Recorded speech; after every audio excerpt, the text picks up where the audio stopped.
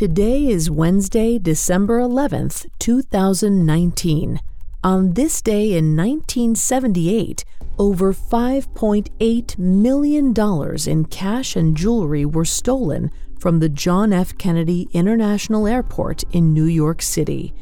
Today, the spoils of the robbery are valued at around $22.6 million, making it one of the largest robberies ever carried out on American soil.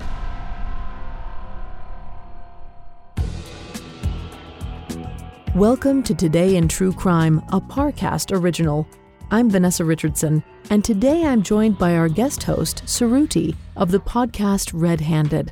Along with her partner, Hannah, Suruthi's show covers all manner of true crime stories, everything from serial killers to hauntings to whodunits. She's here to discuss some of the historical aspects of today's story, while I'll cover the narrative. Glad to have you. Thanks, Vanessa. And hello, everyone. I'm thrilled to dive into the background of this crazy heist and the mafia family that carried it out. Now, let's go back to December 11th, 1978, around 3 a.m., just as a van full of gunmen pulled up to a warehouse at JFK Airport. Kerry Whalen yawned as he headed back to the cargo warehouse after transferring a shipment. He was so tired, he almost walked through the door without noticing a strange black van parked near the loading dock. Intrigued, Whalen approached the vehicle slowly, squinting to peer through the windows. Just as he got close, two men jumped out of the back and pistol-whipped him on the head. Before Whalen could even cry out, the men dragged him to the van and threw him inside. Though he was dazed, Whalen could feel a third man dig through his pockets and take out his wallet. The stranger read out his address from his driver's license. Then he promised to kill Whalen's family if he didn't do exactly as the gunmen demanded. Whalen hurriedly nodded and promised he'd do whatever they asked. His attackers dragged him to the loading dock, where three other masked men were waiting. There, the group intentionally made a commotion outside the door to attract the attention of senior warehouse employee Rolf Rebman. Rebman came to investigate, only to be ambushed by the 6 armed men outside. The intruders quickly overpowered him and forced their way inside the warehouse. They handcuffed Rebman and then fanned out through the hallways in search of other cargo agents. After they took down 2 more with ruthless efficiency, they headed to the break room, still dragging the wounded Whalen along with them. The thieves burst into the room and forced the workers inside down to the ground. Their guns were terrifying enough, but what really scared the warehouse employees was that the thieves knew each of them by name. This was no amateur robbery. It was a coordinated assault.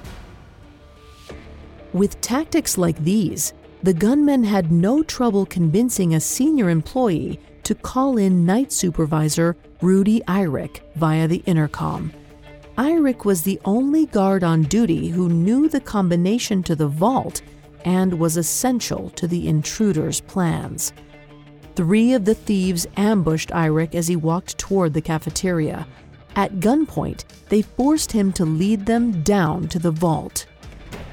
The guard opened the first of 2 doors meant to secure the money.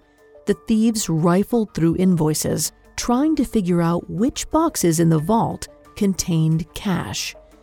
It only took them a matter of minutes to find the right shipment.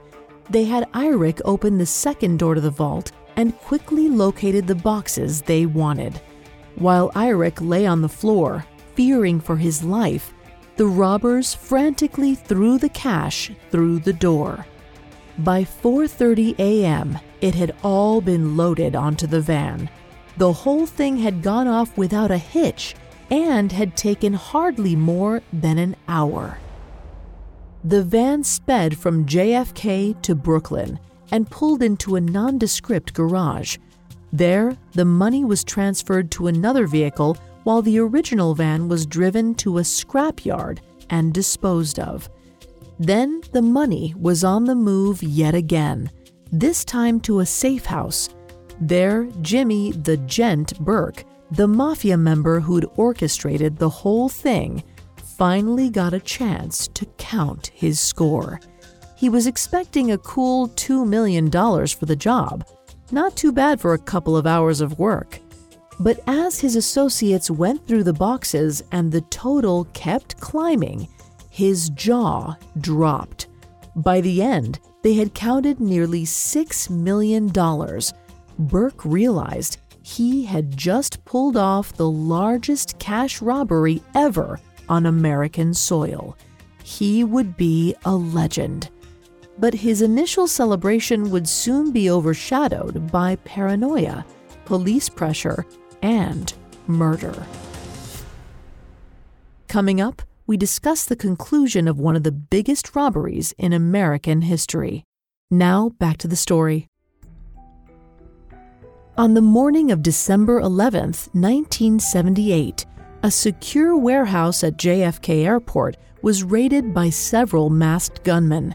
The robbers made off with close to $6 million in cash and jewelry in just over an hour.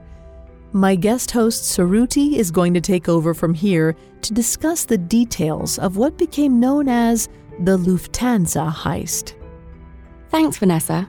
Lufthansa, a German airline, regularly shipped large amounts of money from currency exchanges to JFK. Most of the cash was in small, non-sequential bills, essentially making it untraceable. Airport employee Louis Werner believed it was the perfect target for a heist. Werner had significant gambling debts. He tried to pay his bookie back by tipping him off about the easy score. The bookie took the information to Henry Hill, a friend of notorious Lucchese crime family associate Jimmy Burke. Burke took over the planning with the help of Werner and the bookie. The robbery was originally scheduled to occur later than December 11th, but a clerical delay expedited the heist. Usually the money flown in by Lufthansa was kept in the vault for only a few hours. But on the weekend before December 11th, a large shipment was mishandled and was forced to stay in the warehouse over the weekend. When Werner heard about the delay, he alerted his mafia contacts. Jimmy Burke recognized it as a golden opportunity. With the delay, he and his crew would have plenty of time to get the job done early on Monday morning, December the 11th, when security would be lighter. But though the robbery itself went off without a hitch, it didn't take long for authorities to determine who was responsible. After all, the Lucchese crime family and the Gambino family had been pulling off jobs in the JFK airport for years. After a couple of days, the FBI determined Jimmy Burke's crew were the culprits. But proving it wouldn't be nearly so easy. Burke was known to be a reckless, violent man, and nobody would testify against him. Luckily, police caught a break and found other evidence.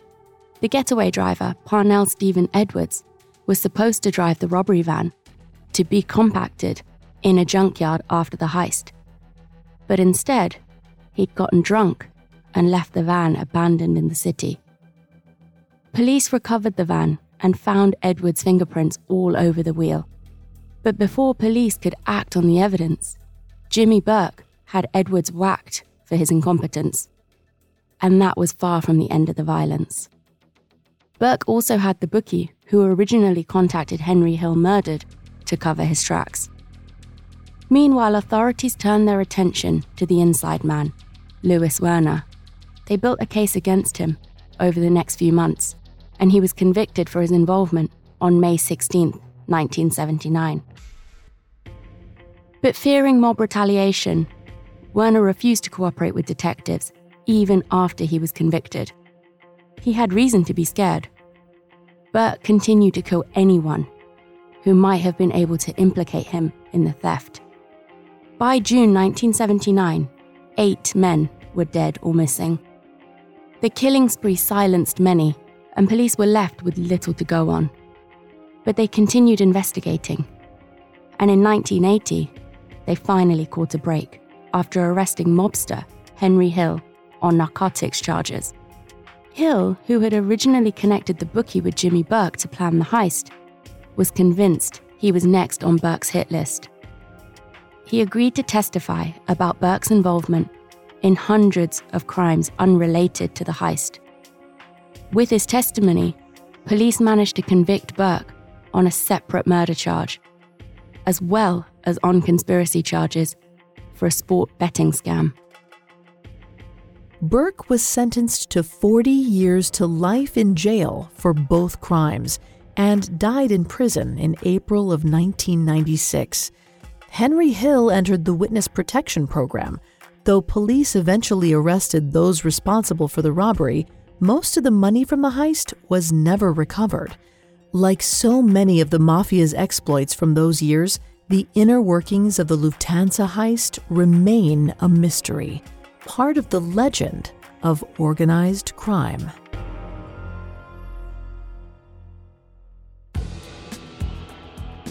I'm Vanessa Richardson. Thanks again, Suruthi, for joining me today. Thank you so much for having me. And you can find my podcast, RedHanded, on Spotify or wherever you listen to your podcasts. If you're listening to Today in True Crime, I assume that you like true crime. And that's what we at RedHanded are all about. We put out a weekly episode every Thursday. It's a different case every single time. So come check us out and see what you think. Thanks for listening to Today in True Crime. I'm Vanessa Richardson. Today in True Crime is a Parcast original. You can find more episodes of Today in True Crime and all other Parcast originals for free on Spotify. Not only does Spotify already have all of your favorite music, but now Spotify is making it easy for you to enjoy all of your favorite Parcast originals, like Today in True Crime, for free from your phone, desktop, or smart speaker. To stream Today in True Crime on Spotify, just open the app and type Today in True Crime in the search bar. At Parcast, we're grateful for you, our listeners. You allow us to do what we love. Let us know how we're doing. Reach out on Facebook and Instagram at Parcast and Twitter at Parcast Network. We'll be back with a brand new episode tomorrow in True Crime. Today in True Crime was created by Max Cutler and is a Parcast Studios original. It is executive produced by Max Cutler, sound designed by Andy Waits, with production assistance by Ron Shapiro and Carly Madden. This episode of Today in True Crime was written by Terrell Wells, with writing assistance by Abigail Cannon and Maggie Admire. I'm Vanessa Richardson.